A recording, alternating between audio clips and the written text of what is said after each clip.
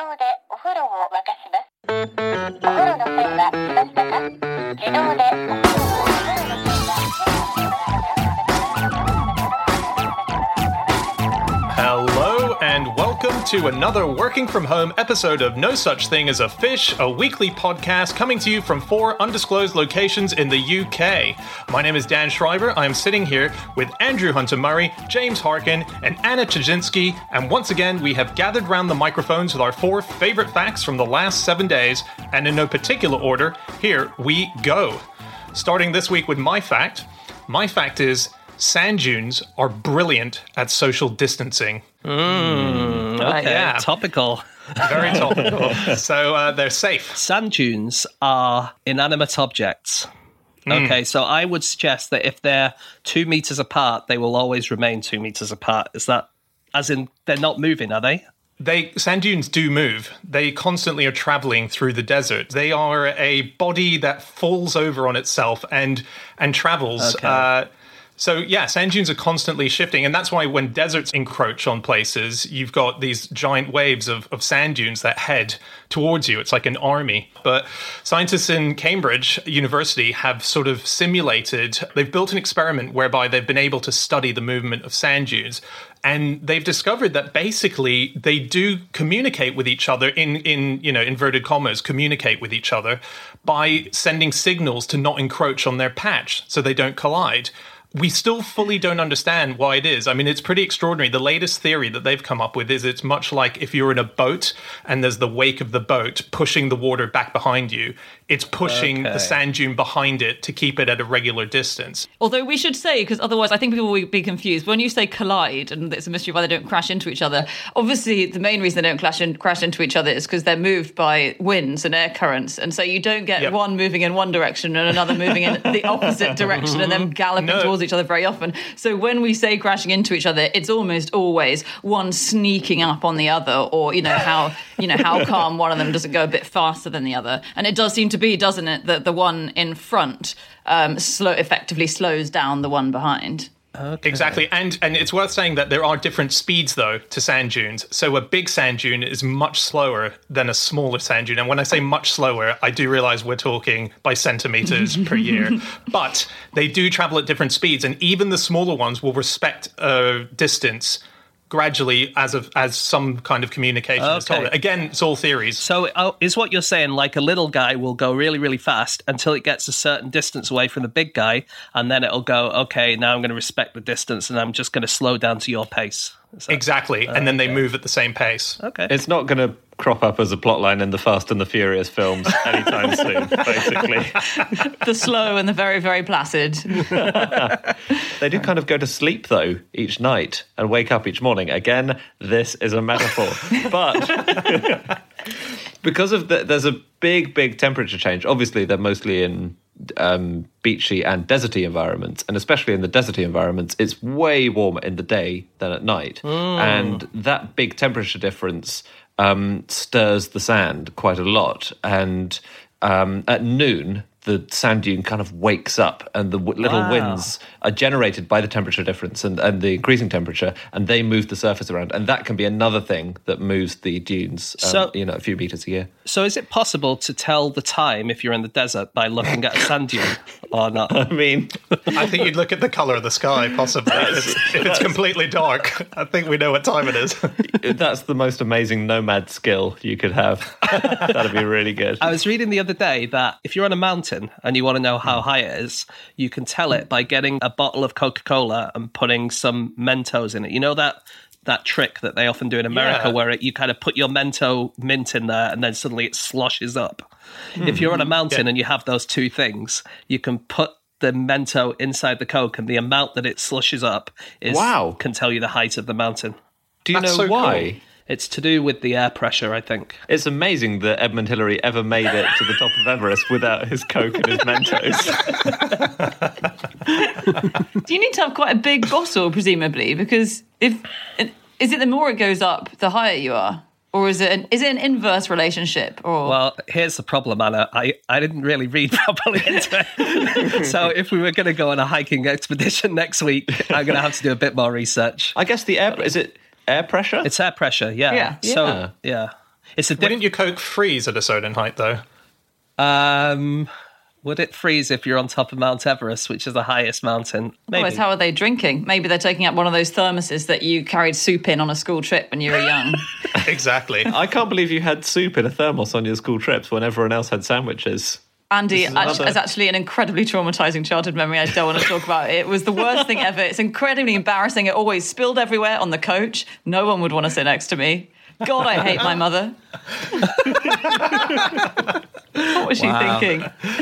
This experiment, we didn't quite go into it then, I think, right? So basically what they had was like a big Perspex circular tank with two walls, so the sand dunes could go around the circumference of the circle. Right, and they could kind of chase each other. But the guy who did it was called Karol Batchik, and he works at Cambridge University.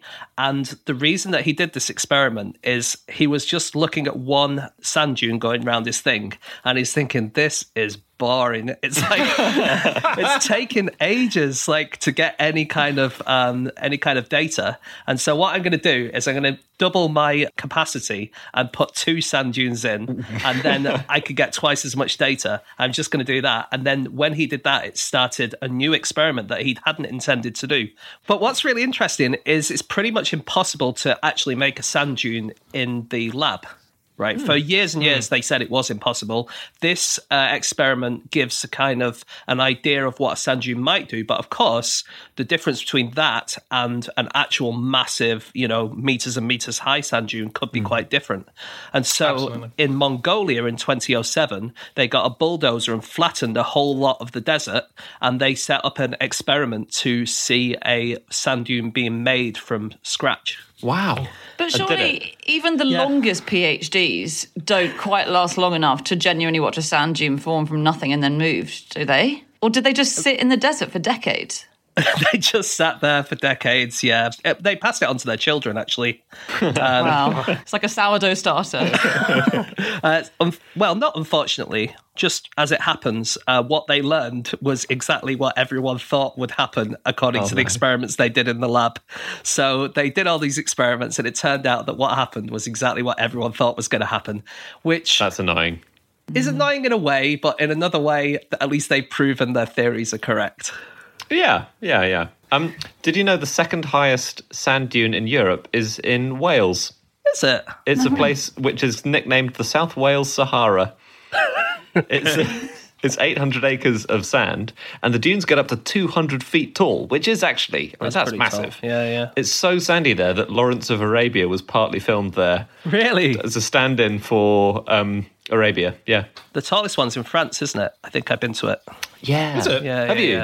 Yeah. The tallest one in Europe. Have you in slid Europe. down it? Actually, I've been to the tallest one in the world as well. Wow, where's that? That's in Peru, I think. And I've sandboarded on it as well.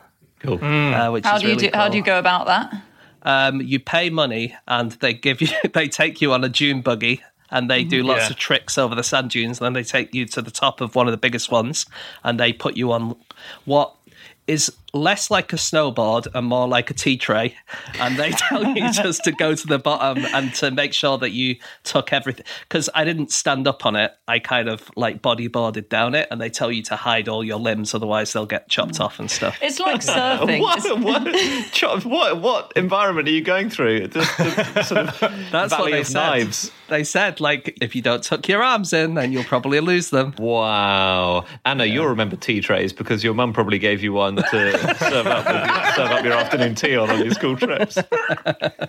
Actually, sand duning, what are you calling it? Sandboarding. Sandboarding, Sandboarding can be quite dangerous. Well, that's what they said. As What kind of injuries and You deaths lose your are we talking arms and about? legs, I told you. you can obviously find that when you get to the bottom of the sand dune, then all your limbs have dropped off. But you can find, this is incredibly rare, they didn't know it could happen until 2013, but you can just fall into one. So have you read this extraordinary story? No, It's- obviously not. Otherwise, I wouldn't have gone sandboarding. This happened in 2013. It's in a place called Mount Baldy, which is on the side of Lake Michigan in Indiana, and it's a huge sand dune. It's 126 feet tall, and it swallowed a boy. I'm just going to say right now, just so everyone's not traumatized, the boy ended up okay. But he was running up to the top of the sand dune with his mate and his dad to then run down it or do James's trick. And suddenly he disappeared. And his dad looked around and he'd gone. And his friend said he just fell into the sand and got swallowed. You would, even if you're not Dan, you would immediately think Mongolian death worm, wouldn't you? Yeah. So that was the conclusion they all jumped to. And they spent weeks looking into that to no avail. No, this is amazing. Bizarrely, by chance, there was a geologist who was walking by and she saw dozens of people on the side of this sand dune just digging away in the sand saying, this just swallowed a small boy. We need to get him out. And one of the people, they heard the boy say from deep within the dune, help me, I'm scared.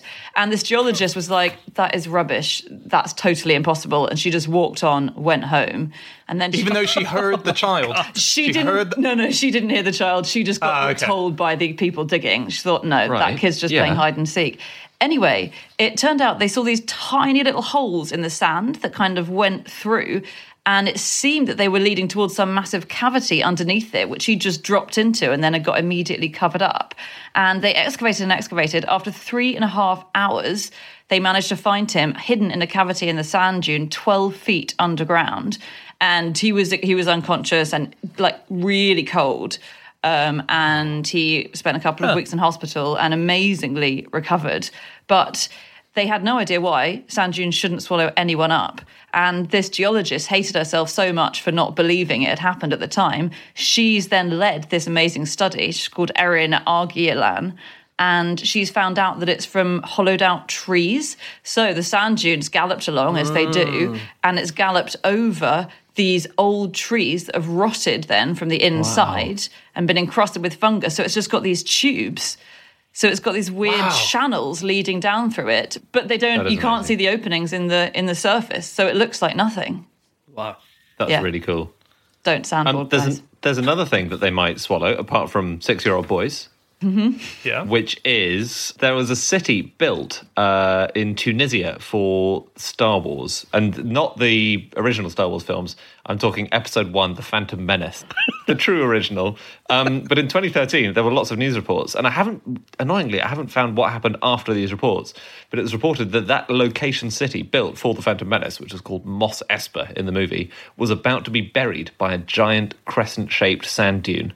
And this was really good news, actually, not only because it removed evidence of the Phantom Menace from the face of the Earth, also because it was hard for scientists to measure sand dune movement because it's very hard to find a fixed measurement point. Because it's a nightmare when you're in the desert. You think, oh, well, has this moved 50 meters or has it not moved at all? We don't know because there's nothing else here apart from more sand. But this was obviously very useful because it was fixed in the ground. And they could kind of look at where it is and compare it to the movie and say, okay, on this date it was in front of this part of Star Wars universe and then it was here. But they would have to watch The Phantom Menace, though, to do that. That's true, and no scientist has been found. Yeah, that's a PhD you really don't want to do. I'd rather stand in the Mongolian desert for 20 years. One famous thing about sand dunes is that they make this singing noise, and Marco Polo wrote about it in the 13th century. He said that he heard eerie sounds coming from the sand dunes around him, and that the logical conclusion was that he must be in the presence of evil spirits. Wow, cool. But it has to be really specific sand, doesn't it? You can't just get on any old sand dune. There aren't actually many in the world that do it, but it's got to be a very fine type of sand. And I think it's the same sort of mechanism that you get on some beaches where the sand really squeaks. And I'd never really had this before, because in Britain we have beaches that I love, but that are objectively quite crappy.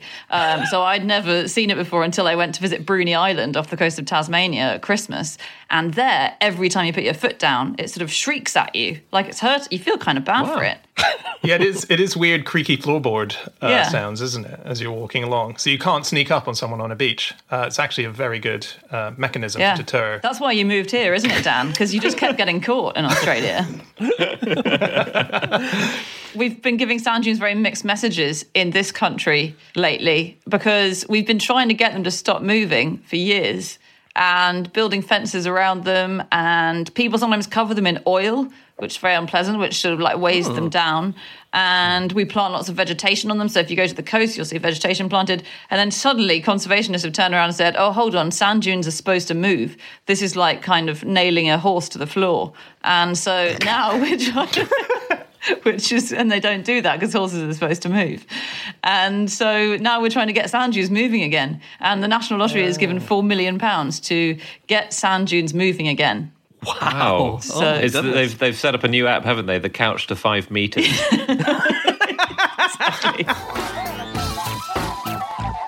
Okay, it is time for fact number 2, and that is James. Okay, my fact this week is that according to a recent publication, people from the north of England are more than twice as likely to be naturally funny than people from the south of England. Mm-hmm. Well, sounds like a very scientific publication. Who conducted this? Oh, I didn't write that down. I can't. I've actually written it down. Was it Nature or I can't remember. it was the Beano. It was the comic The Beano. But who knows comedy better than the people who write The Beano? That's what I want to know. Absolutely. Mm-hmm. Absolutely. So what were the details of the study? They were scant. It was the analysis of famous British comedians carried out by statistician Dr. Jeff Ellis. And he looked at all the different comedians and what their particular attributes are, and then he surveyed people to say, how funny do you think these people are? And I think thanks to the fact that Peter Kay comes from the north of England and people like Peter Kay, we came at the top. And you guys are all not as funny. Yeah, didn't he also say that Geminis are more naturally funny than Leos? I didn't read that bit because I'm not a Gemini. I only cherry-picked the bits that specifically said good things about me. Okay. He did. I think the study did also say that. And can I just say, as a Leo from the south of England, I'm just honoured to be here. People who are born in a city are supposed to be funnier, and you were born in London. I was. Is that, that's is good. that according to apparently professional statistician Jeff Ellis, who must be questioning where his career's gone right now? The Beano is pretty dry these days if they're having to resort to statistical analysis of famous comedians. We should quickly say there'll be a lot of international listeners who might not know what the Beano is. This is the longest running comic in the UK. And it is famous for having created Dennis the Menace, the British one, not the American one. And it has a sort of sister publication called Dandy that has Desperate Dan. And so a lot of iconic British characters came out of this. Desperate Dan was named after you walking along a beach, wasn't it? Depraved Dan was the character's original name. Deported Dan after I was caught.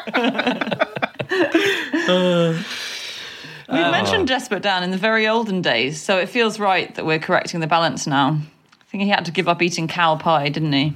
Because of mad cow disease. We all have a friend who used to work on the Beano until quite recently. Really? Matthew Highton, comedian, excellent comedian, I should say. Also from the north of England, very funny guy. He used to work for the Beano. Yeah, that's right. And he's still part of the Beano WhatsApp group where everyone sends each other messages about the Beano. And I asked him if they had any facts. And so do you want to hear some facts from the Beano WhatsApp group? So the Beano offices in London are on Fleet Street, and it is where people believe that Sweeney Todd was supposedly had his barbershop.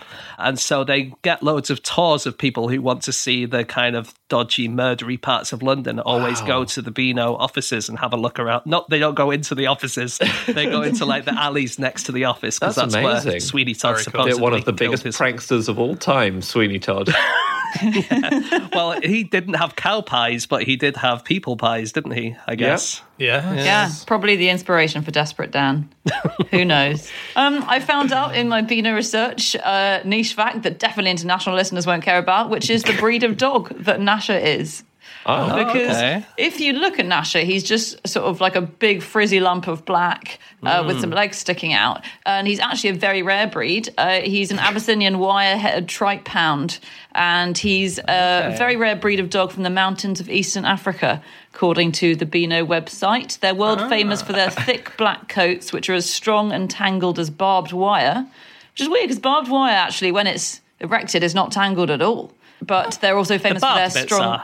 Yeah. I suppose bits of it are. You're right. The barb Yeah. bits aren't they? Sorry, Anna, are you just being silly? This isn't a real kind of dog, is it? Yeah, of course it is. They're also famous for their strong teeth that can chew through concrete and smash bricks. Did you know? Did you know that Nasha can speak real people words, but only on Halloween? Ooh. Again, this breed of dog is particularly famous for that. They are extremely rare now. The American Dennis the Menace we've mentioned before, the beautiful coincidence that they both appeared at the same time, these two characters with the same name and both wear red and black costume. And American Dennis the Menace, I was looking into how he came about, his origin story, and he was actually inspired by, and this is the story that's told, in 1950 when the artist Ketchum was drawing, his wife came in to interrupt him to say that their own 4-year-old son, Dennis, had just demolished their bedroom by putting fecal matter that he'd found in his underpants all over the room and declared him a menace. And so he thought, ooh, that sounds like a good character name. So he helped to clean up the shit off the walls and then created Dennis the Menace. Because there was a song a few years before both of these characters came along that was quite popular called Dennis the Menace from Venice. And most people think that the reason that they came at the same time is because they were both inspired by this song, which had become quite popular. But the poo on the wall story is quite persuasive. So it might be the that. poo on the wall story also features in the music hall song, doesn't it? So I think it might have taken the same trajectory. I think the creators of the British version of Dennis said that he was inspired by that musical song. And actually, I looked up the lyrics to this song, although I can't find the melody and I really want it. Dennis the Menace from Venice is a gay gondolier with gold rings in his ears, and he's a massive player. So the whole song is about how he's this gondolier who seduces other men's wives down the canals of Venice. At 9 in the evening, he dines with a blonde. At 10, he has got a brunette. At midnight, you'll find him with some ginger gal, and he teaches them all how to pet. Wow, it sounds a bit like Mambo number 5, doesn't it? Another song That's exactly what it is. which originally ended up with the protagonist smearing his poo all over the walls. Mambo number 2, they had to rename it, didn't they? It's obviously a lot of the humour in the Beano is really lavatorial, and there was a plan in 2017 to do a Beano takeover at the Victoria and Albert Museum in London. And what they wanted to do was amend they've got a cast of Michelangelo's David there, and they wanted to tweak it so that it would fart as people passed by. And I can't find any evidence that it happened because there was fury in the museum that there was going to be... That was actually genuinely irritating to people. And there was a memo doing the rounds about the plans. And somebody replied, an insider from the museum said, frankly, some of the things in the memo are disgusting. While it's important to encourage children to visit, farting statues are not the way to do it. Come on. So Beano launched in 1938, and there's not many copies left of the original issue.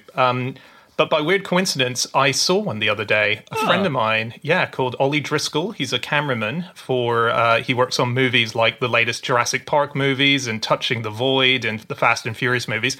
Back in 1999, he bought the Beano first issue for £6,000. Wow. And as far as he knows, it's the only issue that has the toy that it came with, the free toy, which was a mask.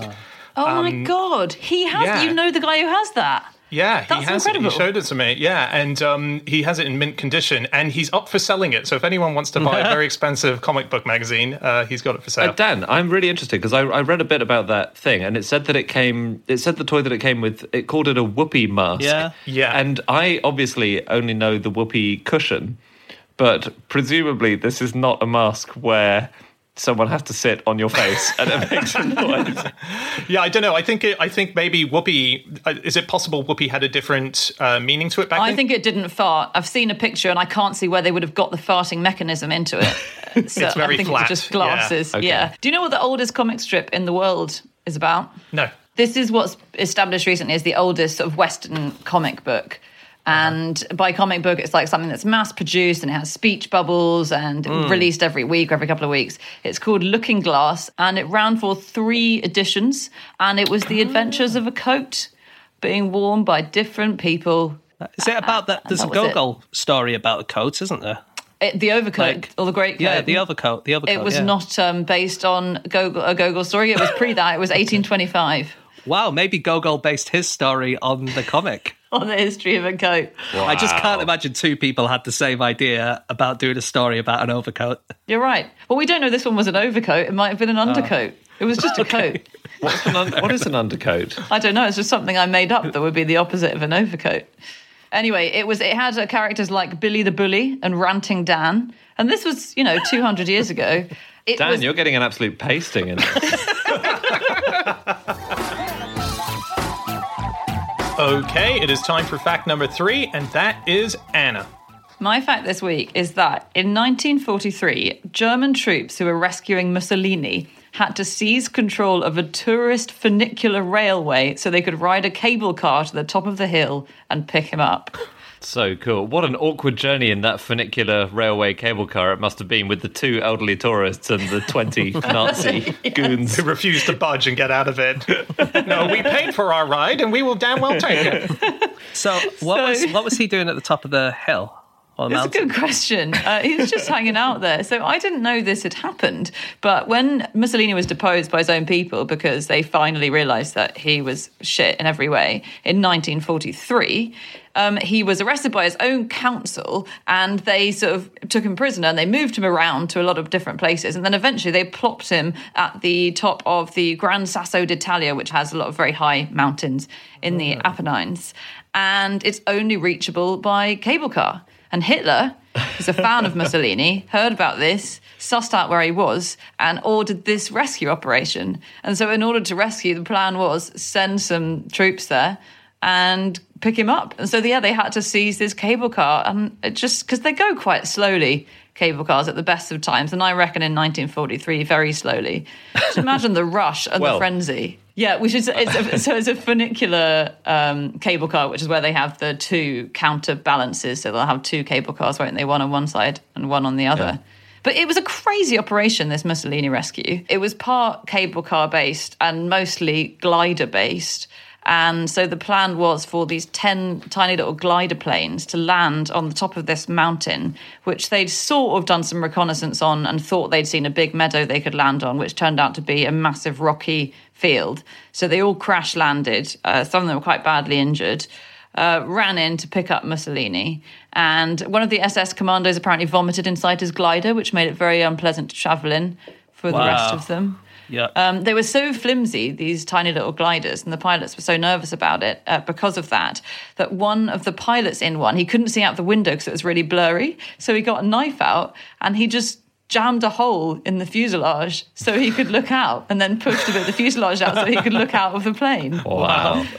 And then they picked him up. They sort of gave him up quite okay, take him, that's fine. Like, no bullets were fired. It was and Mussolini requested that as well. He said, please, no one shoots. And yeah, it was quite a peaceful operation. And they didn't get him out by the funicular, did they? No, they were. There was an idea to get him out by a funicular, so they were planning to land a plane at the bottom of the funicular that he could just board. But the plane crash landed and lost a wheel on landing. So instead, they got him out by a small light aircraft from the top of the mountain, didn't they? Got it. Okay. Which also sounds crazy. And your wife's a pilot, so maybe she could say how unstable this is. But they were terrified about leaving because it was a really light aircraft and it was overcrowded to the extent that Mussolini, who was 6'4", massive guy, sat in the passenger seat. And then the guy who was in charge of the operation, Captain Scorzeni, was wedged in the luggage compartment behind and underneath the seat. And it was way too heavy. So it careered down this hill, bumped down this hill, which wasn't the kind of surface they wanted. And then did a nosedive off the edge of a precipice, and it only survived because the pilot realised that he'd have to leave it in free fall for a while, so in order to get up the requisite speed, that you can then pull the plane up and start flying it away. Mussolini was bad dude, I think we can all agree. He was also a British spy for some time. Yeah, he was hired by the British in 1917, and he was given a wage by MI5 to help keep Italy fighting in the war. Because in the First World War, they were on the same side as the British. And that was about £6,000 a week. So, he owes a lot of his early success to MI5. That's a huge amount of money. Yeah, is it modern day that much, or was that that much at the time. Modern day, that much. It wasn't. Yeah, it was Wow. £100 a weekly wage at the time, which is about £6,000 now. Okay. Enough to buy a second-hand car, or well, you know what £6,000 is. You don't need me to. Well, you can buy the first edition of the Beano for that back in 1999. Terrible news. Italy has dropped out of the war, but I did secure this. Check out my whoopee mask, guys. I think we've briefly mentioned before that his son, Romano, was a jazz musician.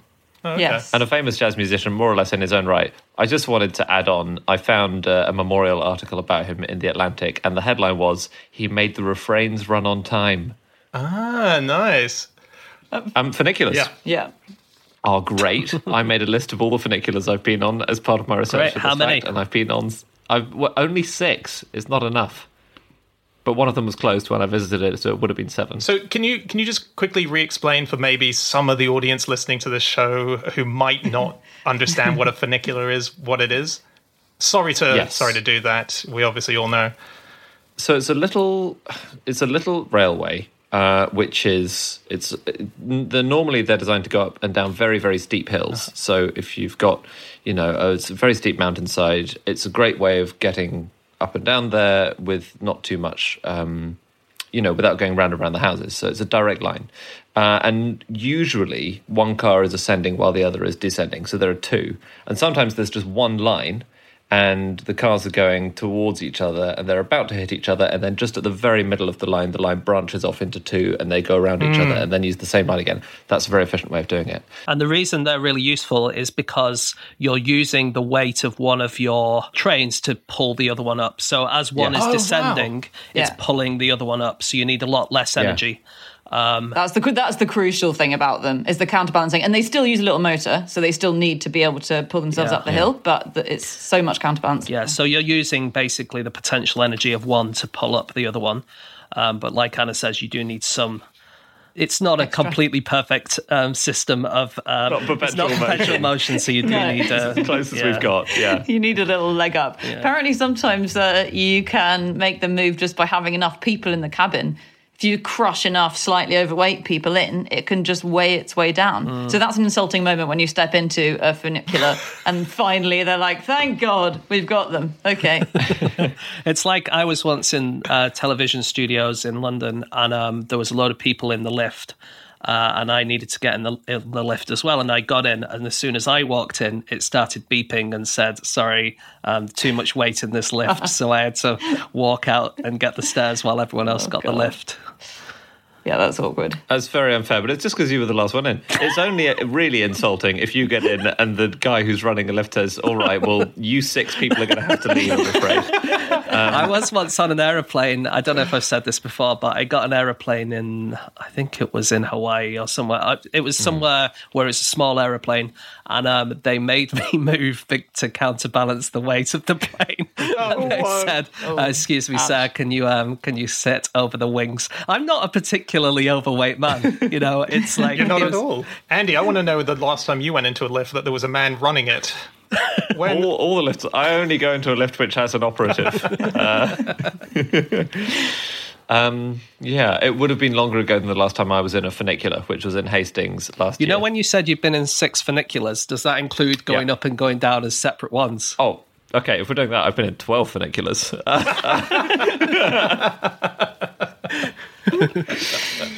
But they are, I find them kind of weirdly lovely. Again, I'm a bit of a funicular obsessive. Not that much of one, because I've only been in 12/6. But funicular and moss, they're your 2 loves, aren't they, Andy? Pretty sad, isn't it? If you imagine a funicular overgrown with moss, and that would be my dream. But they are very cool. And I find them quite weird, because obviously they're only usual in very hilly or mountainous places, and so you get loads of them in seaside resorts. Like Scarborough has 5. Really? Okay. Wow. Yeah, or it has had 5 at various different points. Hastings has 2. Do you guys know the song about funiculars? The really famous one. Funiculi Funicular, from the 1880s. Do you know it? You would know it. If you heard it, you would know it for sure. It's like a really famous Italian song. that like goes da da da da da da da da. Oh, yeah. Da da da da da. Funiculi, funicular, funiculi, funicular, da da da da da. Funiculi, funicular. So it's really, really famous in the 1880s. Yeah. And Richard Strauss was on holiday in Italy, and he heard this song, and he thought, because it's such an absolute banger of a tune, isn't it? He thought that this must be like a really old, like classical Italian song, and so he put it in one of his compositions. And then the guy who actually wrote it, who was living in Italy, heard this, and he was like, "That's my song. What's going on?" And so he sued Richard Strauss for the money for his song, and he won as well. So it's, as far as I can see, it's like one of the oldest examples of someone suing for someone stealing their songs. Wow. Cool. Isn't that cool? That's amazing. Yeah. Do you know Ireland has one cable car? Just the one. Okay. It's just got one cable car. It takes people from Cork to Dursey Island, which is just off the coast of Cork. And it's the only way of getting to the island. And there was outcry a few years ago when it was announced that no longer was the cable car allowed to be used to transport cows. Now, this is actually a serious problem because a lot of the Dursey Island industry, which admittedly is quite small, I think it only now has 2 permanent residents. A lot of the industry is quite cow-based, quite cattle-based, and the cable car is tiny. It can fit 1 cow. So when they were moving cows over, the farmers, when they were moving the cows across, the farmers would have to put them one at a time in this one cable car. There are great pictures of them disembarking. And then would they have to like sometimes put the cow across, but then send some corn back, and then put a chicken back in and send that back? Is that what? Yeah. There were so many awkward trial runs where the chicken was dead, the cow was dead, and they could only plant corn. That's so amazing. Just one. It's really cool. Surely you could squeeze in. You could go and lie on top of the cow. Man, it's pretty small. You could maybe squeeze in an Italian fascist, but that's about it. I've got a new favourite cable car as a result of researching this fact. It's a cable car that I want to know what your old favourite cable car was, but we'll come on to that. My old favourite one was the one I got in Hong Kong, which took you across mountain ranges to go to Ocean Park, which we used to get most of my childhood. Astonishing cable car. But Brilliant. That's been superseded by a mountain cable car in South Germany, which takes you to the top of a mountain called the Wank.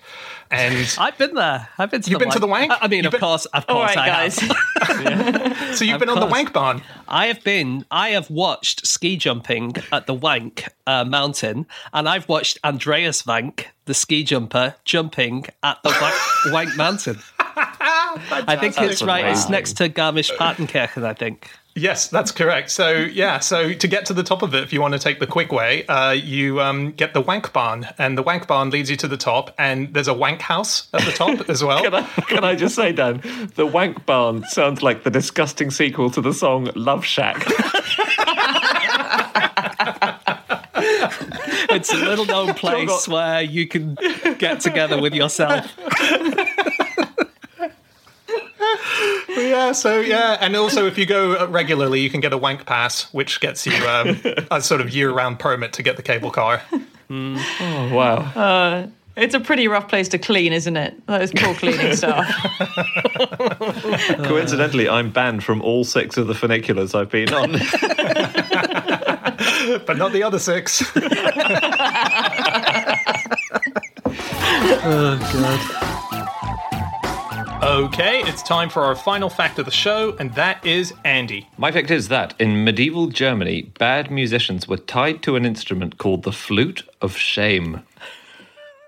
That doesn't sound like much of a... I mean, was it a massive flute? Or... It was a flute. I think everyone knew it was the flute of shame. And Okay. that's, as always, that's where the shame comes from. So it's called the Schandflöte, or Schandflöte. And so this is it was a metal device with a collar at the neck, so it was clamped onto you, and your fingers would supposedly be clamped to the keys. Not really a flute, more of a clarinet. I've written flarinet in my notes, which I like, but that's just a mistake. So there are a couple of these things only in existence. One of them is in the Medieval Crime Museum in Rothenburg, and another is in the Amsterdam Torture Museum. And so I couldn't quite work out if these things, were real or if they were Victorian reproductions. But I did find a paper in the journal Torture, which is all about it's about other shaming instruments. And there were definitely things like the neck violin, which could be attached to you, and you might be put in a pillory. You know, you might be tied up somewhere with this wooden violin, again, attached to your neck by a kind of iron band. I saw a picture of that. To me, it didn't look like a violin at all. I think they just called it that because it goes on your neck, didn't they? Exactly. There are your some hands get locked in. There are some which definitely look like violins. Okay. Oh, okay. Because the flute one does look like a flute. That's why it confused me. Or clarinet, you know. Or clarinet. Or clarinet, you know, it's one of those. Do you have to play it while you're in it? I mean, accounts vary. Some people say you'd be sort of put on and walked around a bit and you'd have to, go, yeah, I am a crap musician. But it is the perfect instrument for feeling sorry for yourself as well, the violin. So that's quite a nice. I asked Greg Jenner about this, whether he thought this was a real thing or not, and he asked Dr. Eleanor Janega, who is at Going Medieval on Twitter, who's a medieval historian, and she isn't sure. She thinks that it might be one of those inventions that were, as she puts it, retrofitted, as in it's like more of a Victorian idea. On the German Wikipedia, it says, in recent times, the Schandflute is often presented as a punishment for bad musicians, but like the neck violin, which also resembles a musical instrument, it served to punish various minor violations of the legal system. So not for musicians, but just a more general kind of punishment like the stocks kind of thing. So I guess we just don't really know, do we? It's kind of... Yeah. So the violin definitely seems to be a thing. But not necessarily for musicians, perhaps. No. It seems to make more sense that they'd be used to punish an actual crime. But they did used to make punishments fitting with the crime. So maybe if you'd stolen a violin or beaten up a violinist... Yes. Or, it's waiting for a long time if you make a massive metal flute for someone to steal a flute, isn't it? It's like, surely it'll happen eventually. What did they steal? Oh, they stole some bread. Okay, have we got a massive bit of metal bread? Still waiting on the flute. Not only did they have the neck violin, but I saw as well that in one of these museums, the Crime Museum in Rotterdam, that they got a double neck violin. And the idea of the double neck violin was, according to the little caption that goes with the item, is that it was for arguing couples, and they would have to walk around with them on, sometimes with bells attached, ringing. And the idea was that they would walk in shame until they resolved their argument. So it was just a quick way of making them actually talk to each other and shaming themselves into an understanding of their points. And why is there a violin hanging between them? It just seems like the totally irrelevant part of that setup. Well, it's romantic. So when they make up, they can do a little serenade. Yeah, exactly. It's like when someone comes to your table while you're having dinner and plays a song for you. Fair enough. So just on flutes, is it flutist or flautist? Flautist. Okay, one vote for flautist. It seems to be that in America it's flutist, although one of the greatest ever players, Julius Baker, he has said it should be flutician. Like a beautician. Sounds like but someone for who the flute. cures a flute. I've always said flautist. I thought that was the...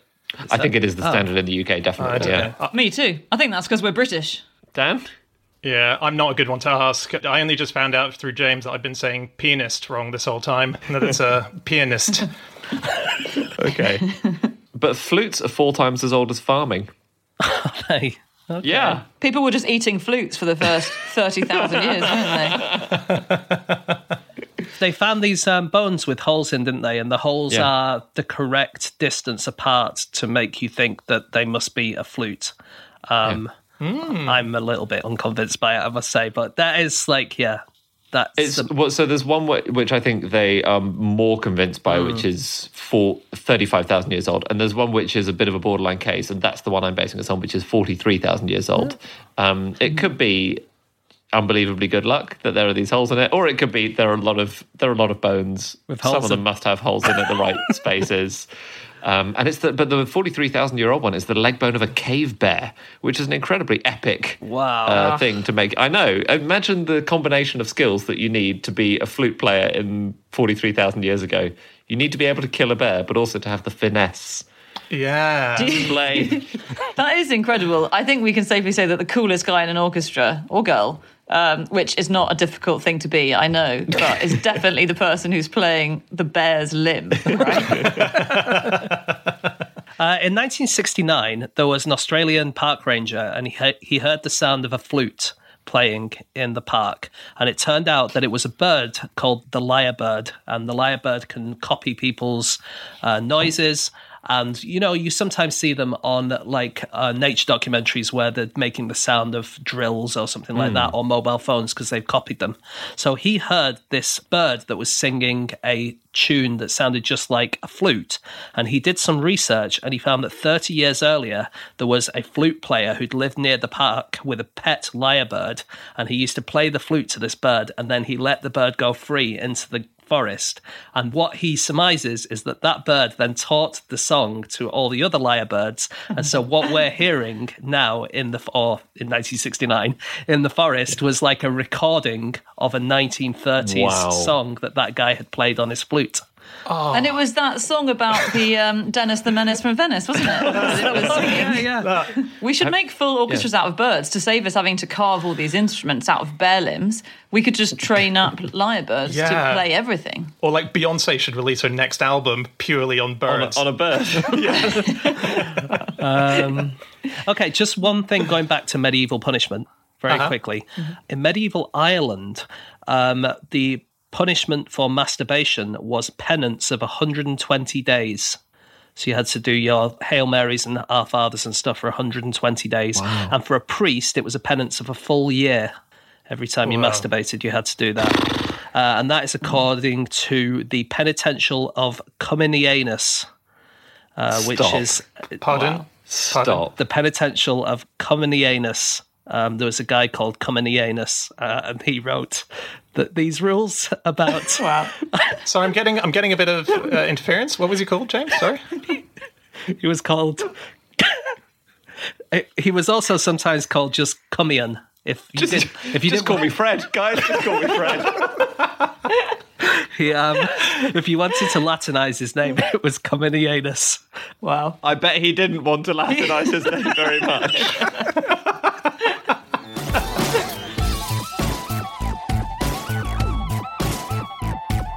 Okay, that is it. That is all of our facts. Thank you so much for listening. If you'd like to get in contact with any of us about the things that we have said over the course of this podcast, we can be found on our Twitter accounts. I'm on @Schreiberland, James. @James Harkin. Andy. @Andrew Hunter M. And Anna. You can email podcast@qi.com. Yep, or you can go to our group account, which is @NoSuchThing, or our website, nosuchthingasafish.com. We have everything up there from all of our previous episodes to links to merchandise. So thanks for joining us this week. As ever, we hope you and your family members are still doing well and you're all safe in these crazy, crazy times. And we thank you for continuing to listen to us as well during this pandemic. We'll be back again next week with another episode. So we'll see you then. Goodbye.